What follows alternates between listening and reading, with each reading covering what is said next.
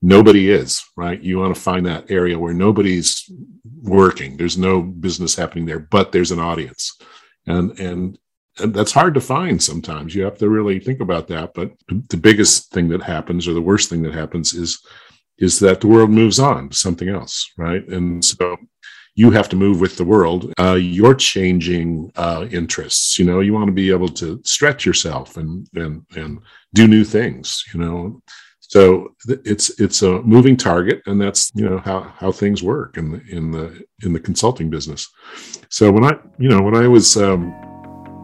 started as a graphic designer, bad copywriting. Welcome to the Brandmaster Podcast, show specialized in helping branding professionals and entrepreneurs to build brands using strategy, psychology, and creative thinking. What's up, brand builders? Stephen Horahan here on the Brandmaster Podcast, and in this episode, we're speaking with branding legend, the one, the only, Mr. Marty Neumeier. Now, Marty Neumeier is an absolute pioneer in the branding industry, and he's the best-selling author of industry classics such as the brand Gap, Zag, and the brand Flip, to name a few. And in our chat today, Marty shares his wisdom on how to master brand strategy and ask bigger questions to connect your brand with your audience. So if you want to learn what brand strategy is, how this discipline is evolving, and the skills that you can develop and the steps that you can take to become a brand strategist, then stick around for this episode of the Brandmaster Podcast. Hello, everyone, and welcome to the Brandmaster Podcast. I'm absolutely delighted and privileged to have the one and only Marty Neumeier on our show with us today. Marty, thank you so much for taking the time out to join us today. Oh, my pleasure, Stephen. This is going to be great. Thanks for inviting me. Now, I'm a fan of yours, and when I say it's a privilege and an honor to have you on the show, I absolutely mean that. When I got into design and branding, I quickly realized that branding was what I was happiest doing and where I wanted to be. So that's when I started to kind of dive down that rabbit hole and learn a bit more and started to dig deeper. And that's when I came across the brand Gap. And that is what completely opened my mind to, what branding was all about. Did you ever expect that book would be so popular and put you on this trajectory to be a pioneer in the space? Well, I hoped it would, but I when I wrote it, I realized this was either going to be a home run or I was going to strike out. It was, because I wrote the book and designed the book in such a counterintuitive way, or at least a way that was, in a style that was not typical of business books. It's short, it's succinct, it's designed, even the writing is designed in the sense of being very succinct and memorable and quotable and all that kind of stuff, which wasn't the style of, well, it still isn't the style of business books that you find now. So I either thought, people are going to love it or they're going to hate it. And when I saw it finished, looked through it after all the work that went into it, I kind of just thought, I hate it. I just I don't think it's good. And I think I was just probably sick of it. But when it went out there and people got to look at it and started to buy it, it just shot up the charts. And at one point, I think probably after 6 weeks of being on the market, it was number 15 on Amazon. So that's pretty incredible for a business book, especially a different one. Or maybe it's because it was different. I'm sure it was. But it definitely caught people's attention and got, passed around Silicon Valley where I was working at the time, and started to change people's idea of what a brand is. So it was great for me. And then what happened is someone took a bunch of slides that I had created of the whole book, and they put it on a new website called SlideShare, brand new at the time. And I didn't know about it. And it probably took me 2 years to figure out that people were getting it there for free. So I was shocked to see how many views there were of it, thousands and thousands of views, which, that's books I could have sold. Yeah. But I was grateful for it because it actually was probably part of the success of the book is that it got the word out there, got people reading it and talking about it. And I think by now, if you go to SlideShare, there's like 25 million views or something. So that's got to be one of the most read business books of all time. So absolutely, that worked out beautifully for me. Yeah, well, I posted a question in our group just last week about what has been the most influential branding book for you, and hundreds of respondents, and by far the Brand Gap was sitting on the top. So it's been so influential to so many people. Yeah, that's great to hear. It's been going a long time. I mean, it's people are still buying it at the same rate they were back then. I've written 7 other books on branding and design, but that one still still the one everyone talks about. So it's funny. You can't get away from your first success. It'll haunt you forever. But haunt you or drive more. And I've read every single one of the others, and the Brand Gap is the one that kind of changed it all for me. It changed the way I think and about what branding really was. And there are so many quotes from you out there. There are so many quotes from different people about what branding is, because it's such a fluffy thing, because it means different things to different people. But instead of focusing on branding and getting another quote from you about branding, talk to us about brand strategy in a bit more detail. So what is brand strategy to you?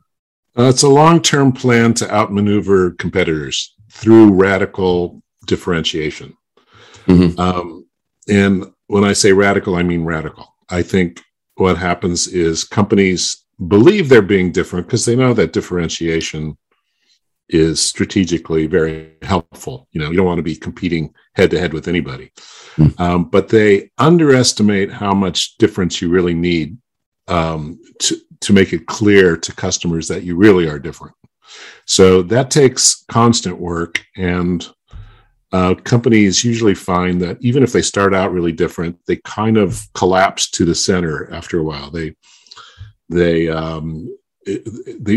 become normal. They become like everybody else, because I just think humans are like that. We like to fit in, and fitting in is not the best way to stand out. Right? No. So it's just counterintuitive for people. So you really have to always think about how can we be more radically differentiated, knowing that that's going to appear as just a little bit differentiated to the world outside, since they don't care what you're doing. They don't know everything you're doing. So, they're not paying that much attention. You have to exaggerate that difference.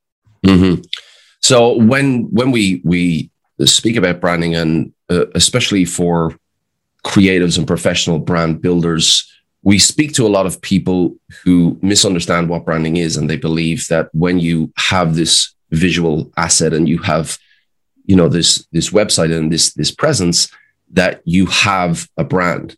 But in what you're saying, without that difference, you really don't have anything that's going to really be a draw card for those people to look towards your brand as opposed to everybody else out there in the market. When you say radically different, how? Because of course we see disruption all the time. We're seeing disruption, but with so many businesses, it's so hard for businesses to go in there and disrupt all the time. How can brands be so radically different? What is the process for defining that radical difference? Oh, well, there's no easy way. I mean, this takes a lot of judgment and imagination, courage, a lot of things that are difficult to come by sometimes in business, but that's what you need. I mean, it's not going to work otherwise. Some companies are born that way, right? They have an idea that's just dramatically different from the beginning. Yeah. And lo and behold, it works, right?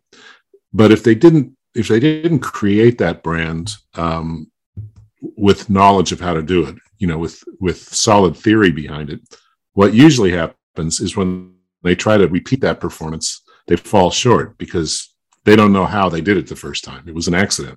Right? So they have an accidental brand.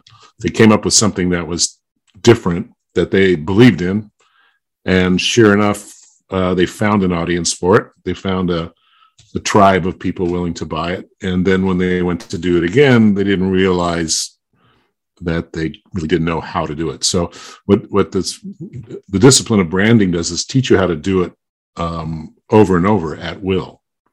Right? Mm-hmm. So that's what good brand people can do. That they've done it many times, and they've seen a lot, and they've worked on different kinds of businesses, and they can come in and get a pretty good aim on what has to happen, and help these companies, because often the founders don't have the background or the framework for creating something new that has the success factor of the original thing that brought them to the dance. Mm. Mm. And so Zag is obviously another absolutely outstanding book that you wrote a few years after the brand Gap. And obviously the premise of that book is when everybody else zigs, you zag. And I think a great way for professionals, for branding professionals, to be able to zag is to find an area of specialization. What would you say are the advantages of being specialized in a certain area versus being more generalized and kind of a jack of all trades?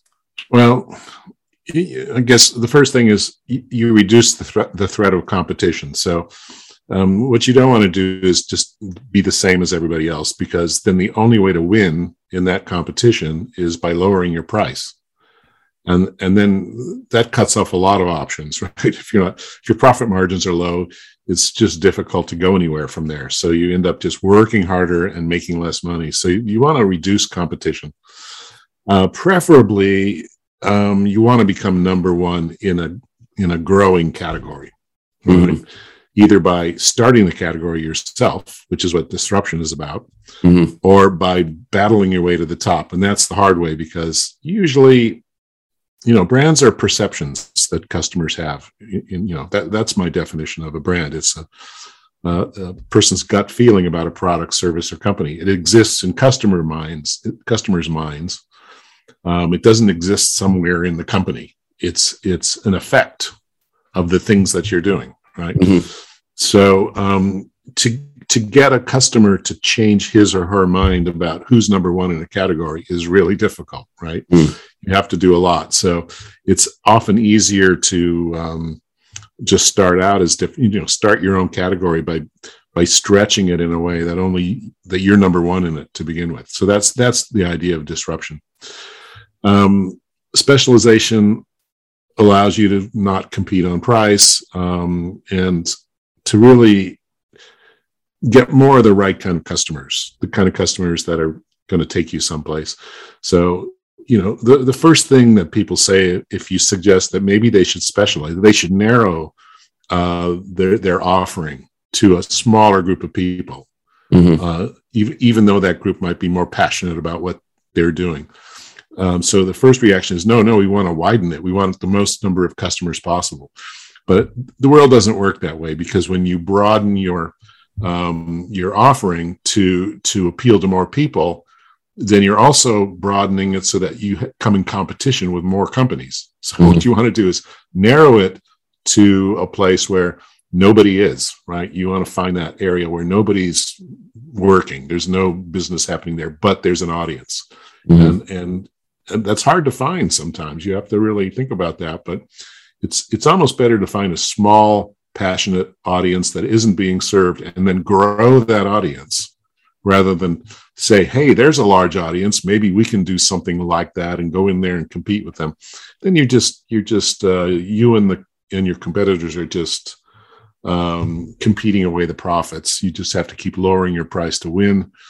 And that's not really what branding is about. Branding, the goal of branding for many companies is to get more people to buy more stuff for more years at a higher price, not a lower price.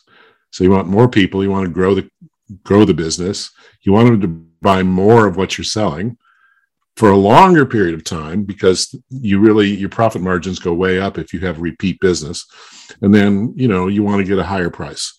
So if you're constantly lowering your price or feeling a lot of price pressure, it's probably because you're not differentiated enough. Mm-hmm. Yeah. And, when you think about it, as you said before, again, it's counterintuitive. And a lot of people have this pushback because they feel if they narrow their field, they have less potential business.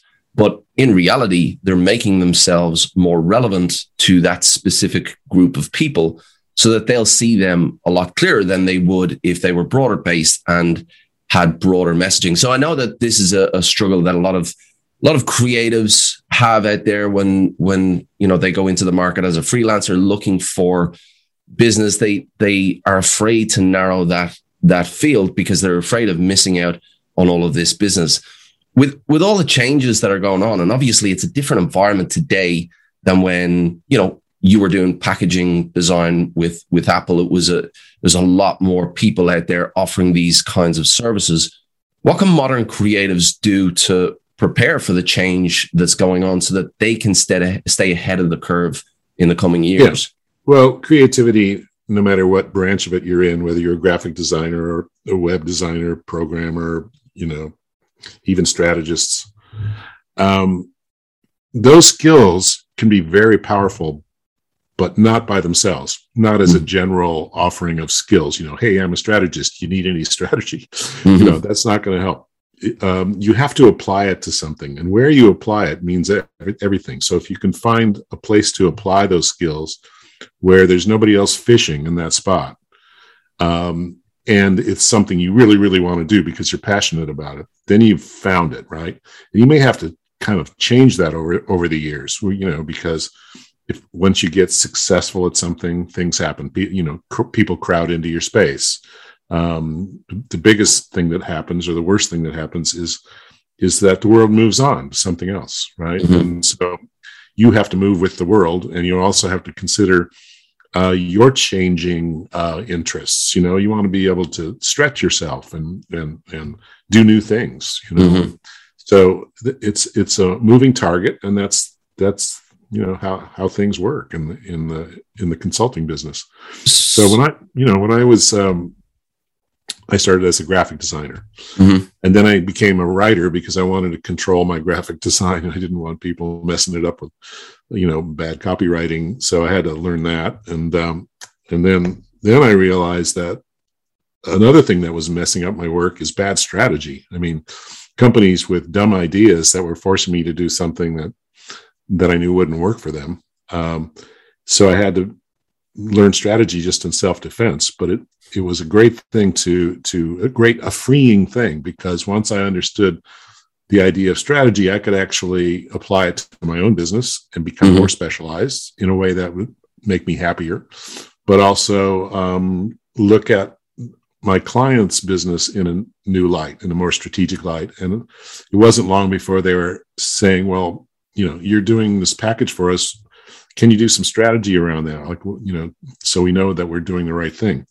And so I thought, okay, I thought you guys were the strategist, you're running the company. So obviously strategy isn't as well understood as I had thought. And that was the problem, right? Companies would come with these briefs that, that didn't make any sense to me, having done this for a while. So I started learning strategy and bringing that to the design work I was doing. And then eventually started just selling the strategy, and the ability to connect strategy and creativity in ways that would add up to something important. So, yeah. Anyway, so I kept specializing until I finally realized you really have to be different. And so I picked a niche that was super narrow, which was to be the guy whose company designed the physical packaging, and the graphic design of a package that sold software in a store. Right? Mm-hmm. So, and it turned out to be mostly business software. So business software in a package in a retail store was that. And, my other design friends said, you're just going to do that?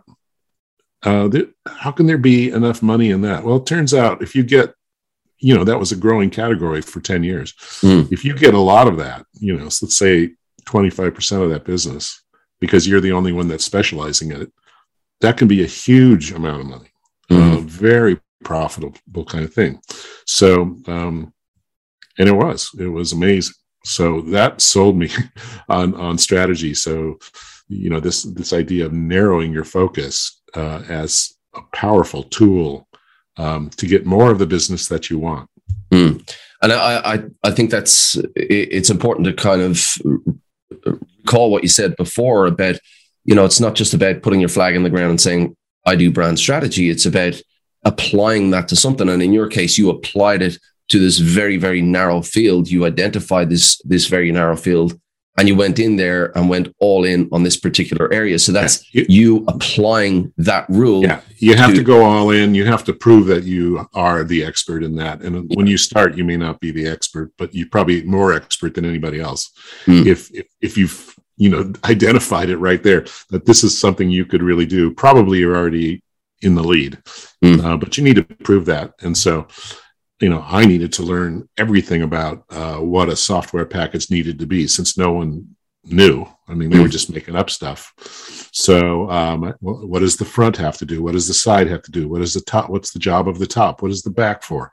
How big should it be? Should they all be the same, or should they vary? Can there be creativity in the shape of the box, or is that a dumb thing to do?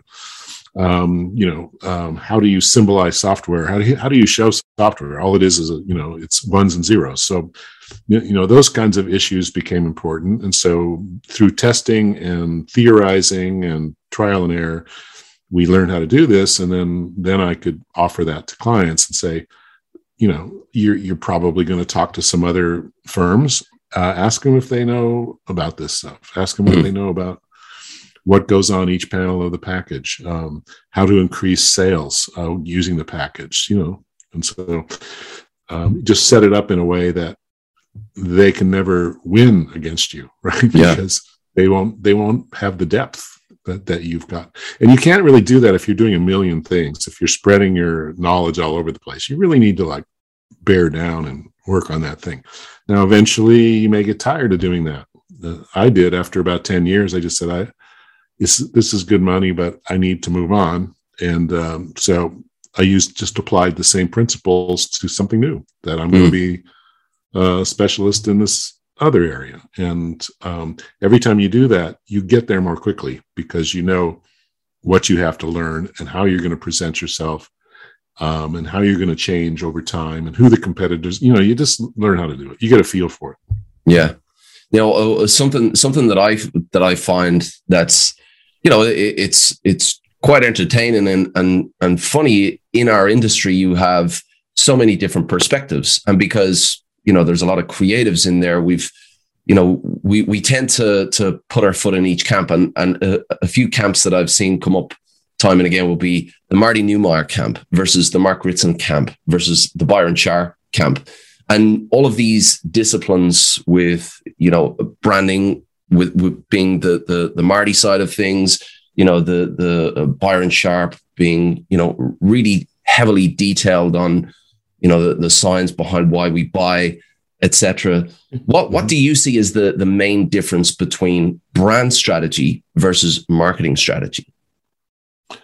Oh, well, marketing and brand really exist on different planes in a way. Not that one's more important than the other. They're both super important. But marketing tends to be more tactical. There are shorter time frames for a lot of it, not all of it, but it's your job to keep revenues coming in like clockwork, right? And to increase those revenues. And that's a big job, right? And brand strategy doesn't worry about short-term sales as much as marketing. It's more concerned about larger strategic issues, larger in the sense that the time horizon is longer. Like you're really planning for long-term success. You're preparing the ground for long-term success. Marketing needs that ground to be prepared. And certainly people in marketing can do branding, But in a large company, the head of marketing, the CMO, is not going to be able to do branding for the company too. It's just too, they require different sort of energy levels and different ways of thinking. So I think you need both. I think they're complementary. So to me, there's no war between marketing and branding. Yeah. And I think, practically people who are in marketing have a better shot of understanding branding than other people. Designers actually can understand branding quite well because they're working with it, but they do have to open their mind to the sort of practicalities of business and marketing. So, all of this stuff is good. But I would say in large companies, there needs to be somebody whose sole responsibility is the brand. If you define the brand as something that unifies the customer community, which is kind of the way I look at it, you need somebody to manage those customers, right? Your goal isn't to extract as many transactions as possible from your customers. If you're a brand person, it's about creating this loyalty in a group of people so that they'll just keep buying stuff from you because they love you, right? And it's not tactical, it's strategic. And so I see branding as more on a level with business strategy. In fact, I don't even see the difference anymore. Business strategy and brand strategy have to be swimming in the same pool. I mean, at the same time, marketing people have to be brilliant in different ways and really on top of it. I mean, branding is like playing sports or something. You're watching the scoreboard every minute. And branding is a little more, say, philosophical than that. And it's more like sort of the bigger moves of a business. And it's all about customers. It's all about who they are and who they want to become. How do you help your customers become what they want to become? That's the whole thing. Not how can you extract as many, dollars out of their wallet as possible. That's more marketing's concern. And that's important too. You don't have a company without revenues. Yeah. You also don't have a company without customers. Customers who believe in you and will stick with you even when you make a mistake, right? So anyway, that's how I think about it. Yeah, and I know that you've been a massive advocate for us seeing somebody in the boardroom who represents the brand only. So that's the chief branding officer. Talk to me about the chief branding officer. What is a chief branding officer, and how do you see that role evolving in the coming years?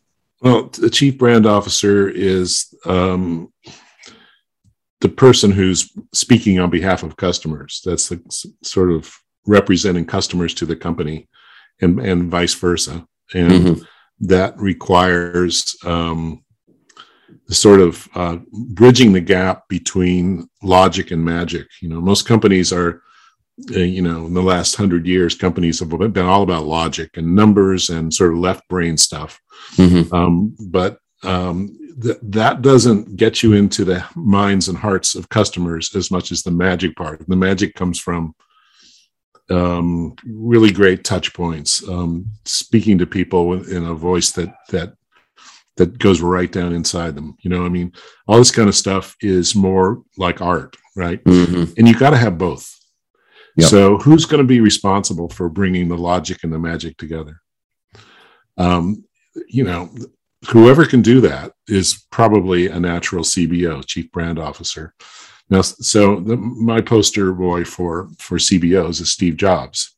Steve Jobs, his title was a CEO, but everything he was doing was the role of a CBO, the way I look at it. So he was all about, which products do we produce and how do they fit together? What's the architecture of all these brands, all these sub brands that we have? How do they work together to make to create something more than just the individual products? How do we make 1 and 1 become 11?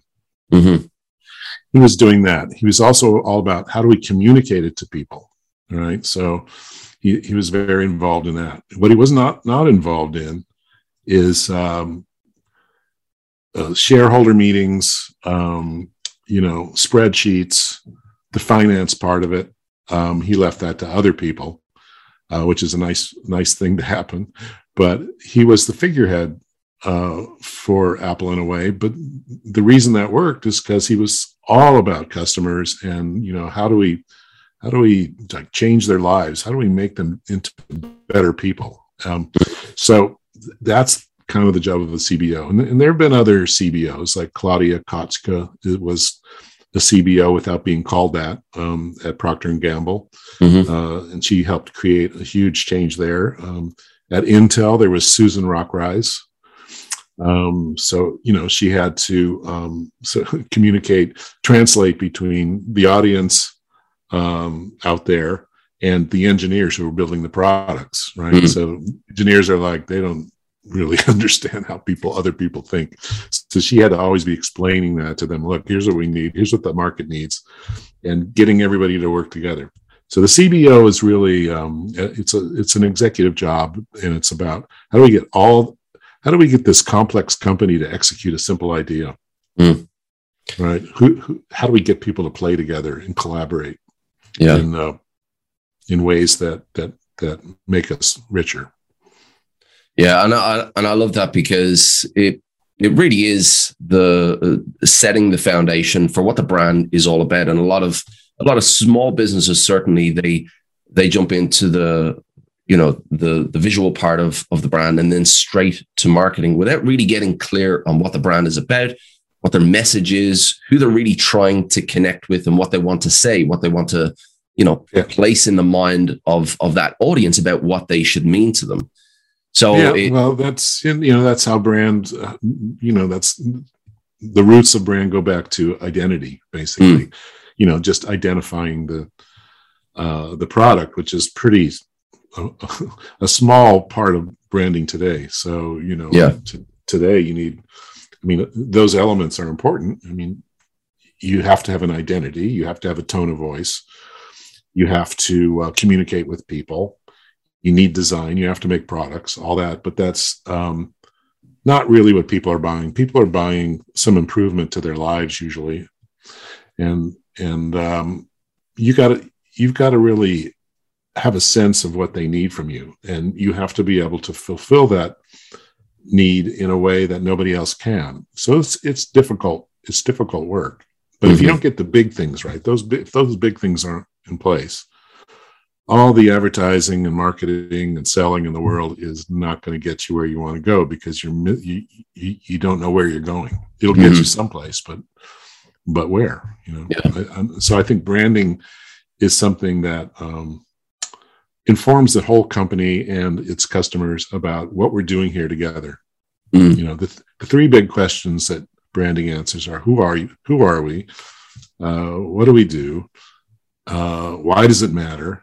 And if I were going to add a fourth one, I would say it's how should we show up in the world? Yeah. And that's it. It's really about clarity. It's about asking bigger questions rather than just going out there and selling products. Really, the questions that are being answered are, why is this product a good fit for me? And why is this product going to make my life better? And if you're able to get some clarity on that, you find a bridge to really connect with them and step above the noise of everybody else. And that really takes a skill to be able to do that, to find exactly what these people want and how to give it to them in a way that's going to be compelling to them. So with that in mind, what would you say are some of the top skills that strategists need to bring to the table, or that people who are in design at the moment, they want to bridge out to or expand out to strategy? What skills could they develop to become a good strategist? Yeah, I think designers can be strategists, and they can certainly be strategists in terms of their own work to make sure that it's strategically sound. They have an equal chance to get there, as do other kinds of people who are in leadership roles or marketing roles have an equal chance to get there. But I would say, there's some meta skills that are nice to have. Those are skills that allow you to learn other skills quickly. So curiosity would be really important. Curious people do better at strategy. Imagination right? It's not, strategy isn't about checking boxes or making lists or anything, although you do a lot of that. It's more like, can you imagine a future that doesn't exist right now? Mm-hmm. And then you need judgment. You need critical thinking skills. You need to be able to be objective about things and use numbers when numbers make sense, and use intuition when intuition is more useful. You need to become an artist of the possible. Yeah. So then, just the practical skills that could go into it, are marketing and design, writing, leadership skills, storytelling skills. Storytelling skills are huge in brand strategy. You have to be able to tell a very simple, compelling story that illustrates your difference and how you're going to make somebody's life better. Storytelling is really good for that.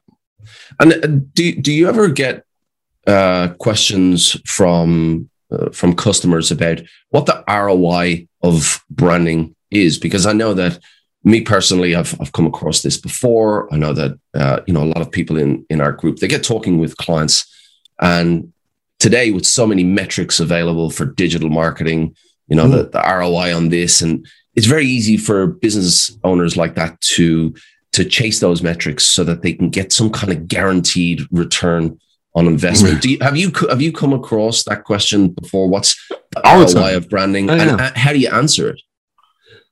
Well, I think you should try to figure that out. I mean, the simplest answer is you get a brand accountant, and they'll tell you what your brand is worth. So Apple's brand is worth, I don't know, 65% of their the valuation of their total company. Coca-Cola is up there somewhere too. I mean, it can get pretty high. Or you could be like Microsoft was around the turn of the century. They were, I think their brand was worth 17% of the value of their company. So obviously branding wasn't the reason Microsoft was successful. That, they were losers at branding, but they had a lock on the marketplace. So that's kind of like brute strength is what they had.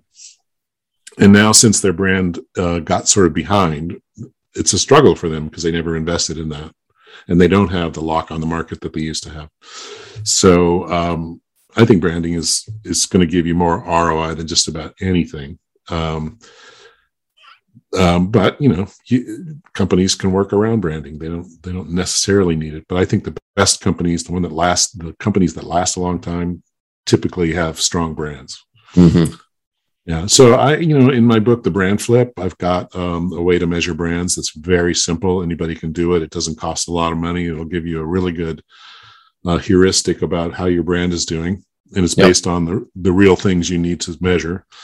You could hire a brand accountant. There are lots of little measurements you can use, and new ones are coming out all the time. And the evidence for brand being very powerful is coming out slowly over the years, but you can even see it in its effect on stock price.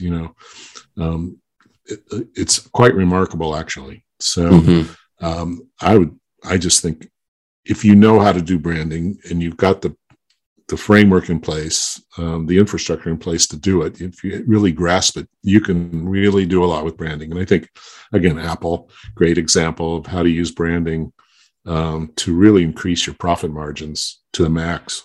Yeah.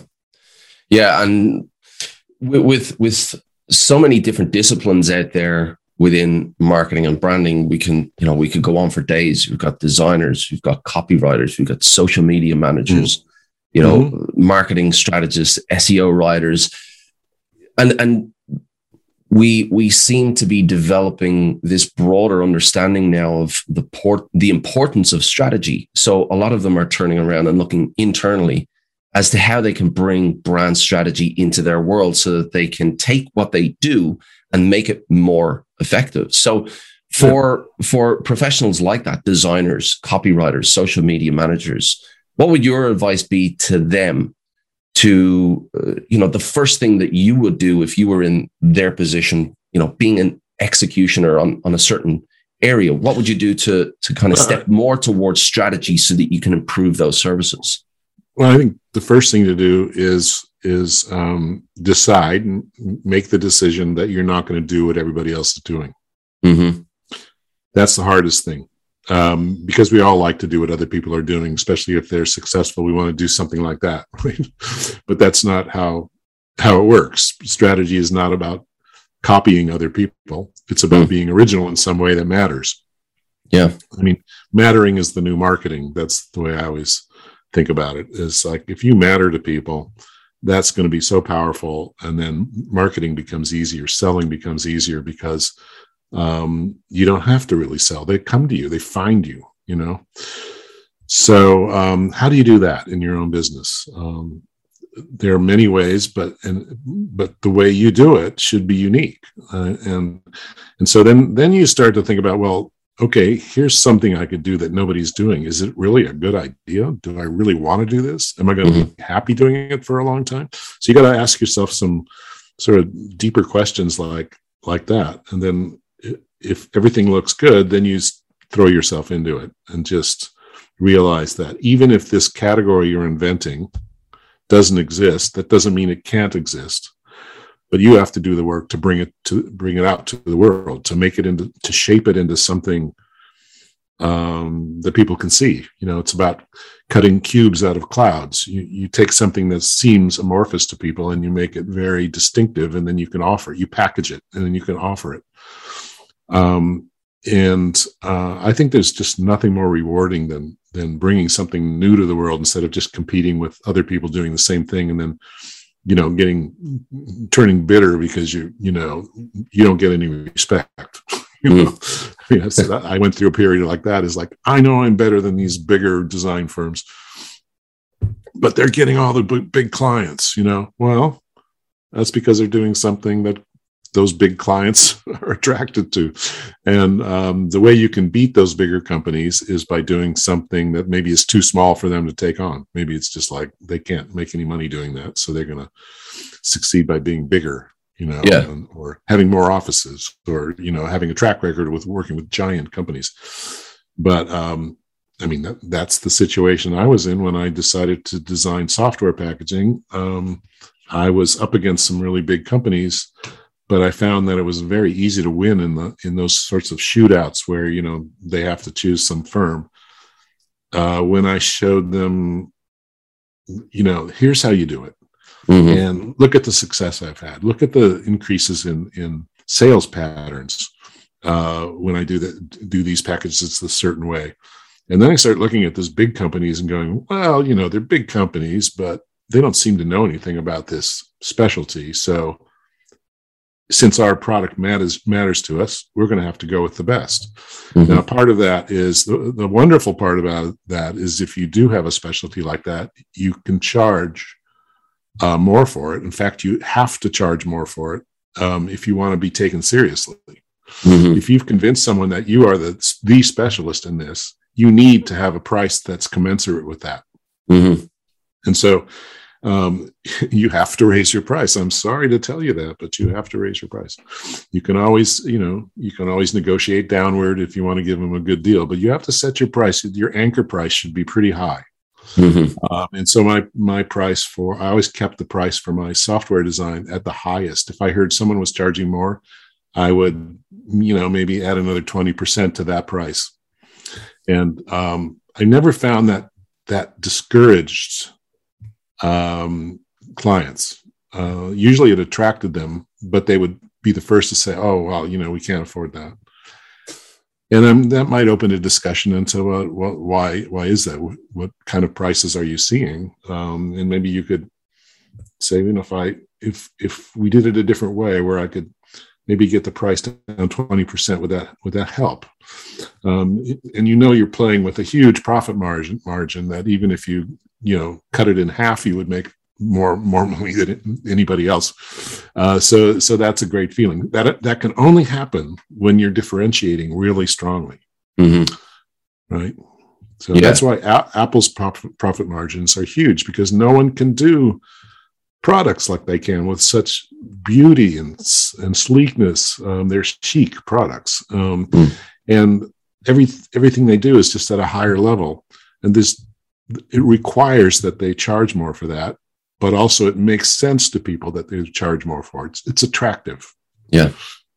Yeah. So, and look, I'm not going to keep you here all day. You've got you're there on your Sunday afternoon, but I do want to ask you one more thing about strategy versus execution. So, we will find marketing firms, branding firms out there who will do absolutely everything from brand strategy to identity design, web development, Facebook ads execution. What are your thoughts on strategy versus execution? Do you believe that the strategist should be involved in the execution of how the brand is expressed in the market? Or do you see these things as separate, where, you get to focus on the meaning of the brand and allow somebody else to go and execute on that strategy? So the assumption there is that strategy comes first, and then once you have a strategy, you hand that off to someone who's going to execute it, some designers or creative people, and then they make it, they make it real so that it can go to market. That's really the wrong way to do it. So I think the way to do it is that strategy and execution have to happen at the same time. They have to be intertwined. So it's great if the team of people doing it, the strategists and the creative people, really know each other and can look out for each other and make sure that, this strategy can be executed in some really cool way. And also the designers can keep the strategists from doing something that's so boring that they'll never be able to save it. So I think they each have to know something about each other's work. And I would say that, ideally there would be a strategist, a head strategist and a head creative person working as equal partners. Mm-hmm. That's the way to bridge the gap between the logic and magic that I was talking about. So that worked really well in the advertising world back in the 50s and 60s when the creative team was born, where you had a copywriter and a designer working equally, and where they almost finish each other's sentences. Mm-hmm. I mean, I think that can work the same at the strategy execution level. Mm-hmm. And we may not be talking about two people. We may be talking about two teams that have to work together. Yeah. But I would really advise against doing the strategy first, then the execution, because you've sealed off so many avenues when you say, this is what we're doing, now take us there. It makes execution a tactical thing instead of an equal partner. And I know from being a designer and being in a lot of these collaborative sessions with people that designers come up with ideas that strategists might never come up with. Mm-hmm. And so why wouldn't you avail yourself of those ideas so that strategy is informed by more possibilities? Mm-hmm. Yeah. So if you have the teams or the skills at your disposal, to have them involved from early on, so that they can have their input as to how this brand might be executed on the outside. It's some great advice. Listen, Marty, I really thank you for coming on the show. Now, if anybody wants to get in touch with Mr. Marty Newmeyer, how do they go about doing that? What's the best place to get you on? Where's your most active platform? Well, I've got two. So one is my author website. And that's just martynewmeyer.com. Yep. And then if you're interested in learning more about branding and expanding your skills, stretching your abilities a bit, I have a firm called Level C that's teaching branding. So I think it's the only company that's teaching branding specifically from the point of view of people who have done it. Yep. And you can be certified in some specialties and work your way up through that. And we're adding more classes all the time. So that's levelc.org. You can see what we're building there. And I think we've got, we just started a couple of years ago, but it's doing much better than we imagined.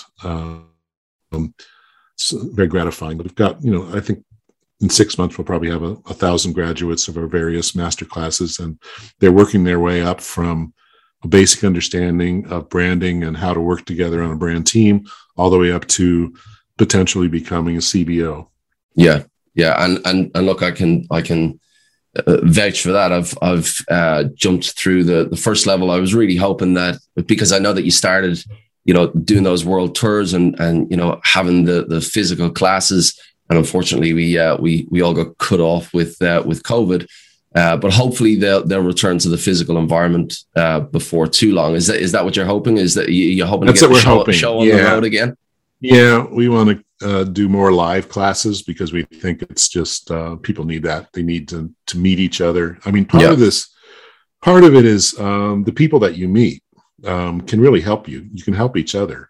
And just enrich your whole experience of branding when you meet other people. It's a little bit harder when you haven't ever sat with them at a table. So we want to do that. But we also, I'm grateful for the pandemic in that way that it taught us how to teach online. And that's bringing it to a lot of people who couldn't necessarily get away from the office to go to London, let's say, and take a class for 3 days. So the expense of it, and then the time away from the office becomes difficult. So I think we're going to do it both ways. And they both have their advantages and disadvantages. Yeah. Well, I'm absolutely looking forward to getting back into the classroom, wherever that may be. Maybe it'll be London, maybe it'll be Sydney. I'm not too sure, but I'll definitely be looking forward to catching up with you. We're hell bent on getting to London to finish our Masterclass 3. In March, and then April we're going to be in Philadelphia, Pennsylvania, and so that's it for the live locations. We started doing them in more far-flung locations, try to really reach out and get to different cities, but we couldn't get large enough classes to make it exciting, so we've got to force people to come to major hubs to do this. But for those people that can't do that, we do have the online classes, and that's been great. We've really enjoyed teaching them. So it's been we've been kind of thrown into the situation, but we've all learned very quickly that it's not too hard. We can all do it. We've all got these computers, and just like you and I speaking on literally the opposite sides of the world, you just get into it and you roll your sleeves up and get on with it. And when you get to know people from your class or whatever who live in different parts of the world, you can think about collaborating with them long distance over Zoom or whatever. And a lot of our graduates are doing that. They're forming little alliances with other people so that they can accomplish things they couldn't do on their own. And so, the nice thing is that these classes give you a framework for working together. So if you understand brand in the way that I've talked about it in my books, anybody else who understands it that way can easily collaborate, and you'll be on the same page. You won't be arguing about definitions of things. Yeah. Marty, it's been an absolute pleasure. I really appreciate you taking the time. And I really hope to catch up with you at some stage with that Next Level C, and I'll look forward to meeting you then. Thanks so much, Stephen. It's been fun. Thanks, Marty. We really hope you enjoyed today's episode. Thanks so much for listening. If you want to learn more brand strategy techniques to level up your skills, make sure you check out brandmasteracademy.com. There's plenty of free resources and premium content for you to download and get you going.